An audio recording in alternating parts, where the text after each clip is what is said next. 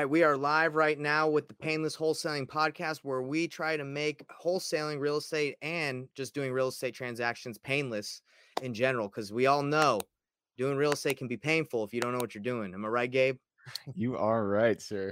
It can be. It can be. So, Gabe, we have Gabe right here, Gabe Petersen. He is an operator of self-storage facilities. He's been doing pretty much everything in real estate. So I got him on here. We're going to talk to him about his podcast, about what he's been doing, how he can provide value to Investor Thrive Nation. And I'm glad to have you on here, man. How's it going? Right on, Nathan. Yeah, thanks for having me on. I'm excited. Oh, yeah. Let's go right into it. So you told me you're from Seattle. We've never met, but that's one of the things I love about having a podcast is, you can meet awesome people. So tell me, Seattle, I've been seeing the freezing rain. Is that affected you? Dude, yeah, that is Tell me about it's it. kind of funny because Seattle, we never get freezing rain. I didn't even know what it was until, somebody talked about it. And then it happened and our entire city shut down. It was like we did not know how to handle it. People were like sliding around, cars were crashing. I think we went pretty viral on TikTok because of all the just the craziness that was going on. So yeah, it was fun. I had one of my rentals, the sewer froze and broke, and that was our only big issue. Other than that, it was just good time. Tell me how do you handle that? Like, do you go outside with like certain type of shoes on, or like, how did you get around? I just stayed inside. It only lasted for like a day, but maybe 2 days. But yeah, you can get cleats, just things that slip on the bottom of your foot. Usually, like I said, I think this is the second time this has happened in my life. I've been here, 36 years, and so it doesn't happen often. And so you don't really need to have stuff to prepare for it. But yeah, they sell cleats. You can just get online. Yeah, by the time that got shipped by Amazon, it was too late. You weren't able to get them. Same day shipping doesn't work that day. Were you born and raised in that area, like in Seattle? Mm-hmm. Okay. Yeah, I was. I was born in Renton. I grew up in Enumclaw, just a bunch of small towns they're not small, but areas in this place, and went to college at UW up in Seattle, and so I'm born and raised Seattleite. Have you been to Vancouver in Canada up north? Oh yeah. How awesome is that place? That place is it's sweet. Cool. I like Victoria more. Victoria's just right across the Not that island? The island there? Yeah, it's on the island, on Vancouver Island. It's really nice over there, but both of the cities are great. Yeah, me and my wife went there and we were driving around, and there's like a waterfall on that like scenic drive. There was like a waterfall every 5 minutes. That was amazing. Yeah, it's really pretty up there. For sure. Well, let's get right into it. Let's talk about what you got going with real estate. You want to kind of give people a little bit of an intro, 30-second intro to who you are and what you've been up to? Yeah, for sure. So Gabe Petersen, I have a podcast called the Real Estate Investing Club. And on the real estate side, I do self-storage, and I own a couple mobile home RV parks. But since, I got started in 2014, I was flipping houses, doing wholesales. I went through single family, and then in 2018, I switched over to commercial, bought a few mobile home RV parks. Didn't really like owning those too much. We haven't sold them. They're still in the portfolio, but I decided to look around and figure out what I really wanted to focus on. I had a few asset classes that I was considering, and eventually I landed on self-storage. And so we got into that about a year ago, a little more than a year ago. And since then we've bought 6 self-storage facilities and just keep going. Wow. Tell me why you didn't like owning the mobile home parks. I've heard that's pretty lucrative. Yeah, they are. And it's not a bad asset class for sure. Those were great deals. They have great cash on cash, but I've decided I just don't like owning things that people live in. I've had, small multifamily, like triplexes, quads, stuff like that. I just never really liked owning those type of asset classes. Nothing against, obviously they're great investments. They're definitely needed in society. It's just not my cup of tea. I kind of like the more business oriented assets. Yeah. Before I got into self-storage, I considered industrial and retail. I still want to do those at some point, but you really got to focus in. On my podcast, we always say, just focus in on one asset, go for that for a bit, and then you can change. Of course. So that's what I'm doing here with self-storage. Do you feel like it's less like it's more risky when there's people that live inside versus because I've never owned a self-storage, so I don't know the risk that's involved, compared to like someone destroying your place. Risk in terms of vandalism? Well, I don't know. Like you said, you didn't feel comfortable or you didn't feel like doing it. So what was it that made you feel like that wasn't something you liked when people lived in it? Was it vandalism? Was it like the upkeep? I'm just trying to figure out what made you not really like it. Yeah, I mean, in terms of the asset itself, it's definitely, so multifamily is one of the safest asset classes out there. Self Okay. storage is super safe. So there's not, in terms of risk, I don't feel like there's a huge difference until you go into like the hotel kind of those kind of assets. I think it really came down to, so we were self-managing, not really self-managing. We had property managers on site, but we weren't using third party. Mhm. We had a hard time finding good third party property managers. Mm, And so it just meant that we dealt a lot with like evictions and right. tenant complaints and that kind of stuff. Evictions are necessary. It's part of running the business, but it's not something that I enjoyed. You still have to evict people in self-storage, but they don't live on your property. And so I don't care as much. And not that it's definitely a Of serious course. thing. I do care, but it's just, it kind of pulled on my heartstrings a little to have to evict Yeah, somebody that was you almost have living to at the become property. numb to it after a while, I'm assuming, or people that do it because it's just like, hey, people are not gonna pay. They're gonna agree to something and they're not gonna do it. And so it's Yeah. like that's why you have contracts. But I understand that completely. So when you have to evict someone from self-storage, you just get rid of their stuff, right? Is that how it works? Well, no, you have to go through an auction and all this stuff. There's still rules around it, but it's not, laws are generally a lot easier. So, if they don't pay, then we can start that auction, right? 30 days after, boom, we're starting that auction. We're getting it out of there, getting it turned. Oh my gosh. So if someone has like a bunch of valuables in a self-storage and they don't pay, like if they don't hurry or pay, they could lose all their stuff. Is that how it works? Yes. Oh my gosh, that sucks. Well, I mean, it is what it is, right? Well, It's no, of course, but I if mean, you stop if I'm that paying at person, a multifamily, you get yeah, evicted. yeah. I mean, I guess having that mentality, like the way I am, I'm like, I'm going to pay for something, right? Like if Right. I'm going to agree, but I'm like, man, imagine agreeing and then losing your stuff because you don't do what you said you would. Oh, that'd be wild. Yeah. But But yeah, there's also, I mean, there's many measures to get in communication with the person who should be paying oh, of their course, rent. And so, we're sending them texts, we're sending them certified mail, we're doing all these things to make sure they have the opportunity to pay and get the stuff from their unit. Obviously, eviction is the last straw that we oh, even want to do because we of don't want course. to have to go through that entire process, lose that rent, all this stuff. So Yeah, eviction's the least lowest priorities on everybody's plate, but it is a thing that happens, and in the self storage world, it's just a lot of course. easier. Do you have to pay to get do the eviction process, like to start the process, or? Yeah, I mean, there's nominal fees. Like there's an auction site that you can list stuff on. The biggest cost is lost revenue from that unit not being rented, and then also dump fees. So if it eventually there's stuff left in the unit, then it has to be dumped, and that kind of adds up after a while. Have you ever gotten anything really cool from an auction where you're like, oh, No, people don't leave good things. That's the thing. People think, you see storage wars and like yeah, this guy gets a motorcycle or something like that. That never happens. they just leave like a bunch of People just books leave and garbage, crap. yeah. And that's one of the most annoying things about owning self-storage is people will rent a unit because it's cheaper to fill a 10 by 20 and just fill it with garbage and not pay than it is to take it to the dump. And so people Oh will, and I no. don't know how to get around that. If anybody listening is in self-storage and you figured out a good solution, let us know because that is Man, definitely kind of an annoying thing to deal with. wow, that's crazy. So when you say it's cheaper to do that, like what does a self storage usually cost? I have no idea about anything about self storage. I mean, it varies widely based on the metro you're in. So Hmm. if you rent a unit down in Seattle, it's a lot cheap or a lot more expensive than somewhere out rural. Right.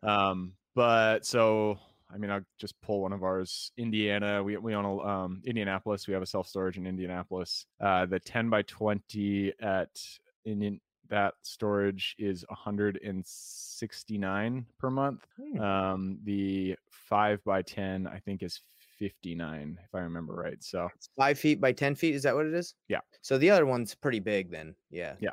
Yeah. Okay. Well, yeah, and the standard sizes is 5 by 10, 10 by 10, and 10 by 20. Those are the three main sizes, and then you can get in the 5 by 5s, the 10 by 15s, and on and on and on. But the main sizes you're going to rent are the 5 by 10s, the 10 by 10s, and the 10 by 20s. So I've never rented a storage unit before. Did you deal with a lot of those before you jumped into buying them? Like, did you use them a lot to feel comfortable, or? No, and but I had rented a self storage before a couple times in my life when I was like moving and stuff. Mhm. I wasn't a big user of self-storage. Surprisingly, a lot of our tenants have been there since we bought the property. And so these people, and I'm buying one right now in Oklahoma, and Mhm. his rent roll, these people have been with him since the beginning of time. It's like they just get a self-storage and they just never leave, which is Bro. interesting. And there's a lot of interesting statistics. Like I think it was, I don't want to say it because I know I'm going to be wrong, but I think it's like 13% of the population uses self-storage. Wow. And then it was like 64 something like that percent of people who use self-storage are women. Dang. So I don't know, there's some interesting stuff out there. Yeah, that is When you interesting. have self-storage, you really have to have it, be nice. It has to look nice. It has to feel safe. Yeah, feel safe for sure. I'm sure people at night, like, they go there. I mean, can you go anytime you want to self-storage, or is it, like, work or specific hours? Yeah, we have hours at a few of our facilities, a few of them don't. Okay. But I mean, we don't turn off our codes, and so technically you can go there whenever you want. Gotcha. Because I feel like the only reason I would feel unsafe is if I went at night, it's, like, nice and dark in an alley and, someone might come pop out, but I don't know. I don't really Yeah. hang out at self-storages, so I don't know how it goes over there. So tell me, out of the asset classes you were looking at, you did mobile homes. Now you're in self storage. What other ones were you consider? I know you said industrial. Is there anything else that you're looking at that you're like, you're still interested in? Yeah, industrial and retail, like strip center retail. I was interested in both of them. Like industrial is basically a big self-storage unit, and it's Right. the good thing about industrial is you can get into the triple net territory, which Mhm. is really appealing to me. You can have kind of mixed use industrial where you have retail on the front and then warehouses in the back. There's flex. There's just a bunch of different things out there. And if yeah, it looks like something, with the self-storage, this facility I'm buying right now is 550 units. That's 550 tenants that you could potentially be dealing with. But you can get an equivalent that is, it's 80,000 square feet. You Yeah, can get an 80,000 square foot industrial property that has two tenants, one tenant, that which sounds could appealing. be pretty good. Yeah. That sounds better. Yeah. Wow. But there's downsides there too. So everything has pluses and minuses. Retail, actually, I was really interested in just because I kind of like I flipped a few houses and I liked coming up with the plan, with the design, all that stuff. I like that aspect of it. And so it'd be fun to find a more dilapidated strip center retail and fix it up, Yeah. rent it out, that kind of stuff. Well, going back to the storage facilities, have you had to go in there and like really update some to get the rents up or the values up, or do you just go in there and like how does that work? Yeah, a lot. I mean, if you get lucky, the easiest value add is when they don't have marketing. And so if they don't have a website, they're not online, they don't have a CRM system that is automatic, that connects to their gate and that kind of stuff. Those are the easy value adds. Outside of that, it's really taking the footprint of the property and using it to the best of its ability. So if you have acreage that there's additional space out there, you could do outdoor storage like RVs. You can Mm. build out more units, that kind of stuff. In terms of fixing the property, generally, there's not much that you need to do. I like to put a new coat of paint on the property just to make it look a little nicer. Yeah. And then any doors, you might have some hasps that are broken, some doors that need fixing, that kind of stuff. Where have you won like really big so far? Like, has it been in adding outdoor like storage? Has it been in yeah, like where has you seen like a giant value add that you've already done from a deal you've done? I mean, the biggest ones have been I've bought from sellers who just stopped caring about their facility and they were not marketing, they were doing nothing. They were, they were doing their books in Excel or just on a piece of paper. And so Yeah. they just weren't giving the facility the attention needed. And then I came in there, I cleaned up the facility, I added the website, put it on Google, did all the marketing stuff, filled it up.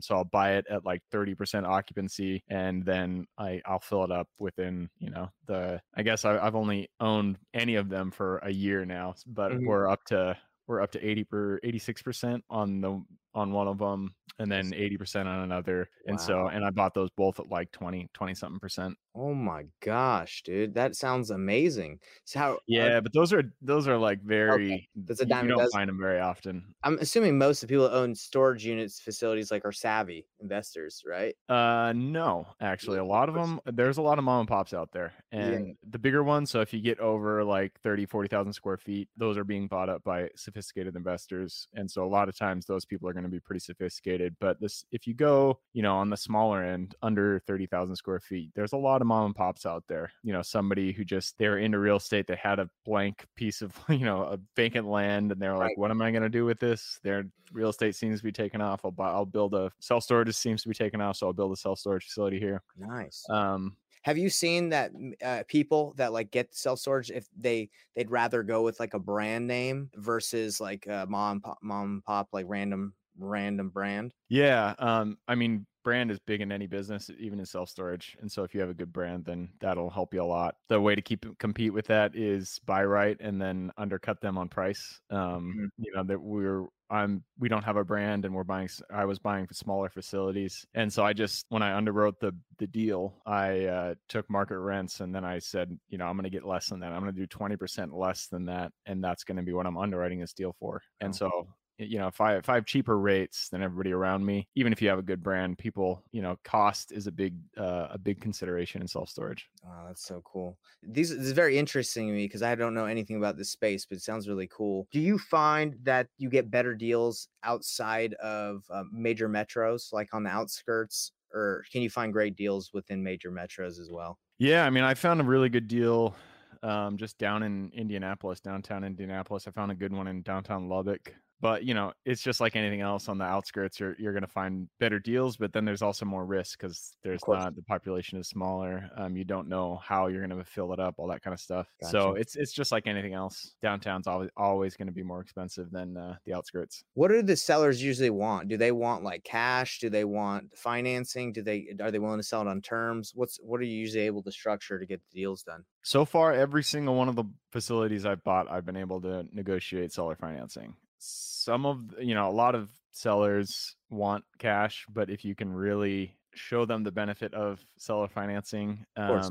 then a lot of times you can get them to say yes. And I generally, I will offer less for cash than I will for seller financing, and I'll really try to make seller financing appealing. And that's kind of how I get it to go. Are you able to get in with nothing down? Do you have to bring in quite a bit? How does that usually work when you offer on terms? I have not got to a point where I've gotten a deal for nothing down. It's so hard to I've find. gotten a few for 10% down, and that's kind of the lowest I've seen. Yeah, because you could probably just pitch it to him, and be like, "Look, I can go get a regular." I'm assuming you get a regular. What kind of loan would you get from a bank on this? Like a Yeah, I mean, you can do conventional. SBA actually offers loans for self storage. I haven't done an SBA loan. I've heard it's kind of a headache, but they are there. Yeah. So you could say to them like, I can just go get a loan. They're usually going to make me bring 10 or 15 down, or I could give you it, the 10 down. Is that kind of how it goes? Like, hey, I mean, you're going to make money instead of me giving to someone else. Yeah, I usually try to talk up what they'll be getting in the long term, like the monthly payments, the interest, all that kind of stuff. And a lot of these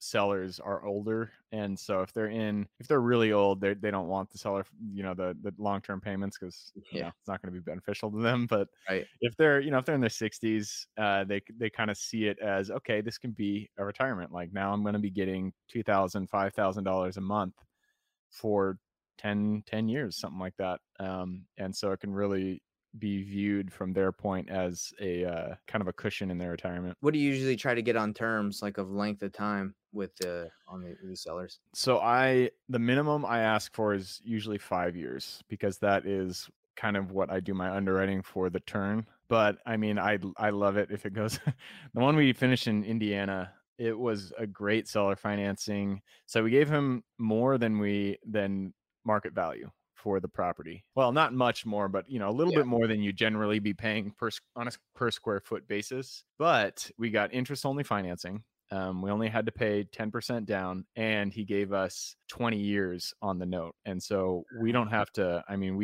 it just made it very appealing, especially because the footprint of the property is only half built out. Not And there's already permitting and designs for the additional half. And so this it was at 90 something percent occupancy with that, half of it built out. And so now we can go out, we can build out the additional, and yeah, benefit from it that way. Are you able to make with the interest that you're paying him? Are you able to make the payments with what's being generated from the storage facility? Oh yeah, for sure. No, I wouldn't buy it if that wasn't the case. Yeah. Gotcha. So this isn't necessarily like an equity play. It's like cash. You're trying to, obviously make money every month. Because for example, in multifamily, sometimes investors will buy like break even just because they're playing off equity. Yeah, I mean, you can do that here too. It's just I don't like doing that. Not a good I idea. want cash flow. I don't want the risk of it failing, and so I want the cash flow. Okay, well, hey, that is amazing stuff. And honestly, like it sounds is it easy to get into, like find those sellers that, or is it just kind of like anything else? You just got to go until you find the right opportunity. Yeah, it's just like everything else. Just gotta do off market lead gen and just keep hitting it until you get something. So if someone's watching this and they say, look, I've been wholesaling sucks. I'm tired of talking to sellers that want too much. How would they get started with you? How would they get started in general? What do you got for them? Yeah, I mean, I have a lot of resources on our website, therealestateinvestingclub.com. We built out a off-market lead gen for commercial real estate kind of course there that you can check out. On what is it called again? Go ahead. The Okay. realestateinvestingclub.com. The real estate And that's the podcast too, so you can check us out there. If you Good guys want to name. get started in, what was that? That's a good name. You got a good name on that one. Thanks. Yeah, if you want to get started in self-storage, I would say, yeah, I mean, you just got to find a deal, really. It's just like you got to start marketing off market. So get yourself a list, go on Crexy, go on CoStar, anything like that. Choose a metro, get the facilities in that area, skip trace them, and then just start sending mailers, doing text, just calling these people, figuring out who's willing to sell, and eventually you'll find something. Yeah, that's amazing. So I have, if you can see my background, it's called the Cash Buyers Club Mentorship. So what I teach people to do is reverse wholesale, which is basically just find your buyer first and then find a deal for them, right? So essentially, like if someone wanted to work with you, could they go to you and just say, hey, man, give me a list. I'll call it. And if I find any motivated sellers, I'll link them up with you and then pay me a fee. Would you do that with some people in my group? Yeah, for sure. If you guys, I mean, self-storage, obviously I'm not interested in single family, but if No, of anybody course, wants yeah. to, What I'm referring to is like if you provided a list or you said, hey, call this list, I'm not going to provide for you, but skip trace this. And, if you find anyone in this area, I'll buy it. yeah, absolutely. I will always buy, and I don't care about the fee. If it's a good deal, I'll pay it. Yeah, because that's essentially like with people that are new. I think wholesaling is taught traditionally wrong, because what most people do is they just go and try and find deals, and then they have no idea what they're doing because they don't know what the criteria is. They lock it up, and then they try to find a buyer, and then they find out that they have a house that nobody wants most of the time, or they have it at the wrong price. So I teach people, like I told you, find your buyer, find Gabe, say, hey, Gabe, where do I need to go to find these storage facilities? Let me call them. I'll bring you anybody that's hot, or I'll bring you someone that I tied up. And I'm sure if someone brought you a motivated seller, you'd be down to cut them in, even if they didn't have it locked up, right? Oh yeah, for sure. I mean, I'm all about being creative when it comes to deals, and so if anybody wants to wants to find deals for me, got tons of data. I'd be more than willing to share that, and so yeah, definitely. I think that's a good idea. Yeah, maybe me and you can collaborate a little bit more on the side, because I believe that what I try to do, Gabe, is I want my club. I call it the Cash Buyers Club because it's like, hey, get the cash buyers, let's go. And I actually give cash buyers list away to my people so they don't have to like go too far. And so my goal is like, hey, let's get people, let's teach them to network and then go find deals. And I think my club is like the first stop in the journey to start investing. I think wholesaling is where people usually go because it requires no money. But as they go out, they can go into subject to, novations, they can go to self-storage, any asset class, but it all starts here, in my opinion. And I think if we collaborate, maybe you could help out some people in our group that might be interested in self-storage. They could call some leads for you. Yeah, who knows? Yeah, for sure. Sounds great. Cool, man. Well, is there anything else that you'd like to tell our group? Any nuggets you'd like to drop to help our viewers out?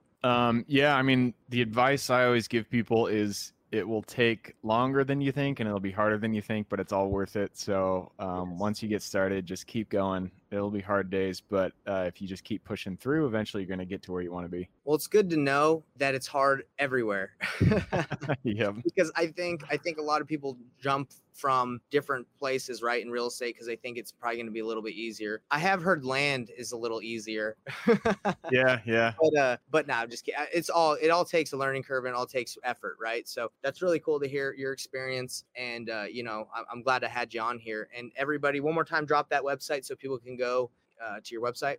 What is it? Yep. It's the real estate investing with an ing club.com. There you go, bro. I mean, hey, that's close. I got the club. You got the club. We got the Costco. We're doing it all. We each got the Costco sweatshirts on today. We were hiding this from you guys the whole time, but we can't hide it anymore. We love Costco. All right, man. I appreciate it. And yeah, please, after this podcast is over, I'll share you the link, and we'll catch you later, brother. All right. Sounds good. Thanks, Nathan. Yeah, anytime.